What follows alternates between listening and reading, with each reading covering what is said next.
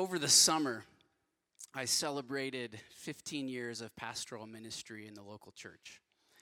And if that mile marker wasn't enough to make me stop and reflect about my journey, I turned the big 4-0 in January.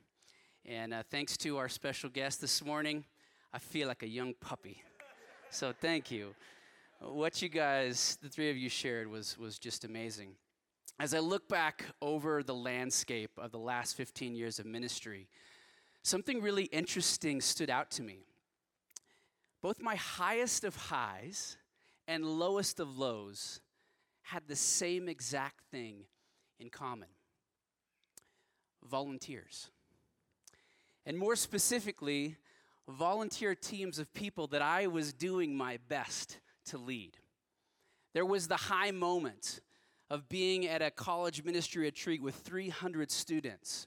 And as I surveyed the audience, I was only able to find 3 of them that weren't actively giving themselves away meaningfully to strengthen and support the local church that we were part of. It just blew me away. And then there was the lowest of lows, when this team of volunteers that I was working with formed 2 factions, or probably better said, 2 armies, and did everything they could to usher in a second civil war in our country. I mean, all the things as pastors that we love to deal with: gossip, backbiting, accusations, attempted murder. It was horrible. It's not overstating it that I barely made it out of that one. You know, I think in the local church these days, there's this temptation to think about our volunteers largely in terms of survival. There's so much pressure on us. A lot of it's self-imposed. Sometimes the leadership culture we're a part of, there's this pressure. Sundays come around, right, with alarming regularity. And the pressure that we feel gets transferred down to our volunteers. But we know to think of them in terms of just their function. We know that that's not right. That not only are we supposed to steward their function, their expression, we're also supposed to steward their formation. That we're a part of the development inside of them. That we're to nurture them and come alongside of our volunteers just like we would a family that comes to us in crisis. All too familiar scripture in Ephesians 4, starting at verse 11. So Christ himself gave the apostles, the prophets, the evangelists, the pastors, and the teachers. For what purpose? To equip his people for the works of ministry, so that the body of Christ may be built up until we all reach the unity in the faith and the knowledge of the Son of God and become mature, attaining to the whole measure of the fullness of Christ.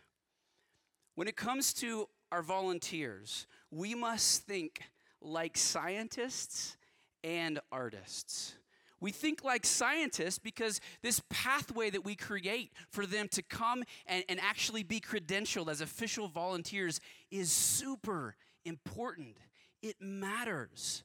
But if we stop there, we've missed it. We must think in terms of artists. In other words, what culture are we creating for our volunteers to live in, to exist in? This is vitally important. And oddly enough, Google highlighted this so clearly to me. They did a study a couple years ago that absolutely fascinated me. They tasked their top minds to take a look at their some odd 400 different teams that run Google. And they said, please find out one thing for us. What makes some of these teams excel and just crush it, knock it out of the park, and what makes other teams underperform? And these brilliant minds within Google began to make assumptions about what they would find. Some thought that they would find that it was largely about who made up the team. You know, of course, the teams with the rock stars that were in that team, those were the teams that would just do it. Some thought, you know what? I bet it's the efficiency tools that are going to make the difference in these teams. both assumptions were wrong. It was how they did team that made all the difference. It didn't matter if it was a team of average performers. If the team had certain cultural norms, that team would thrive. And specifically, there were two cultural norms that were a part of every team that thrived. And I think this is vitally important when it comes to the volunteer teams in our church. The first cultural team norm was that team members felt heard. And isn't it interesting that Google had to task their top minds and give them several years to research to discover a truth that we've known all along in the Bible? The body metaphor that Paul gives us. Every single part of the body of Christ, every single person in the body of Christ needs to have a voice. God designed them to contribute. And when they begin to feel heard by us, something inside of them comes alive. So one of the questions for me, as I've been pondering this, is I wonder what people would say, the volunteers of our church, the people that I work with directly, if I said, do you feel listened to by the staff and leaders of our church? Or if you're a senior leader, executive leader of church, maybe you risk and ask that of your staff. One of the most brilliant moments that I've witnessed in Brady's leadership, and there are many, is when he just took a whole meeting and just said, I just want to hear from you. And we did all these different exercises, and people got to ideate about this place. And it was beautiful. Some of the things that we're doing now resulted from people giving voice. Simon Sinek, a very popular author, said this: when someone feels heard, they feel safe. And that's actually the second team norm that made the difference, right? Team members felt heard, and second, team members felt safe. One of the researchers that helped Google flesh this out, what does safety mean, narrowed it a bit further and said it's really about psychological safety. Her name is Amy Edmondson, and she wrote this: psychological safety is a shared belief held by the members of a team that the group is a safe place for taking risks.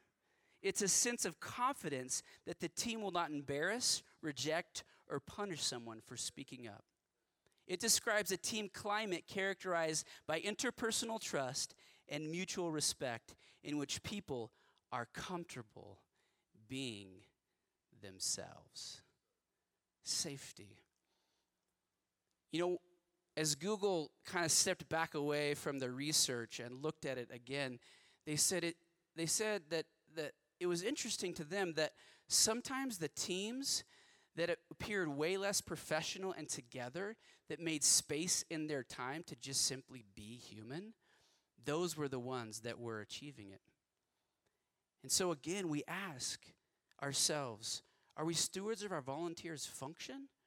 Or are we also concerned with their formation? And in that concern about their formation, we listen to them. We create a place of safety. And I think the turtle illustrates this perfectly. Is your volunteer culture illustrated by picture number one? This turtle's like, okay, this represents a volunteer in our church, and they do not feel safe. They're there, they've showed up, but they are tucked in. They're like, okay, can I do this? Or when a turtle feels safe, it looks a little bit more like this. Now, I grew up in West Texas, and oddly enough, there are turtles in West Texas.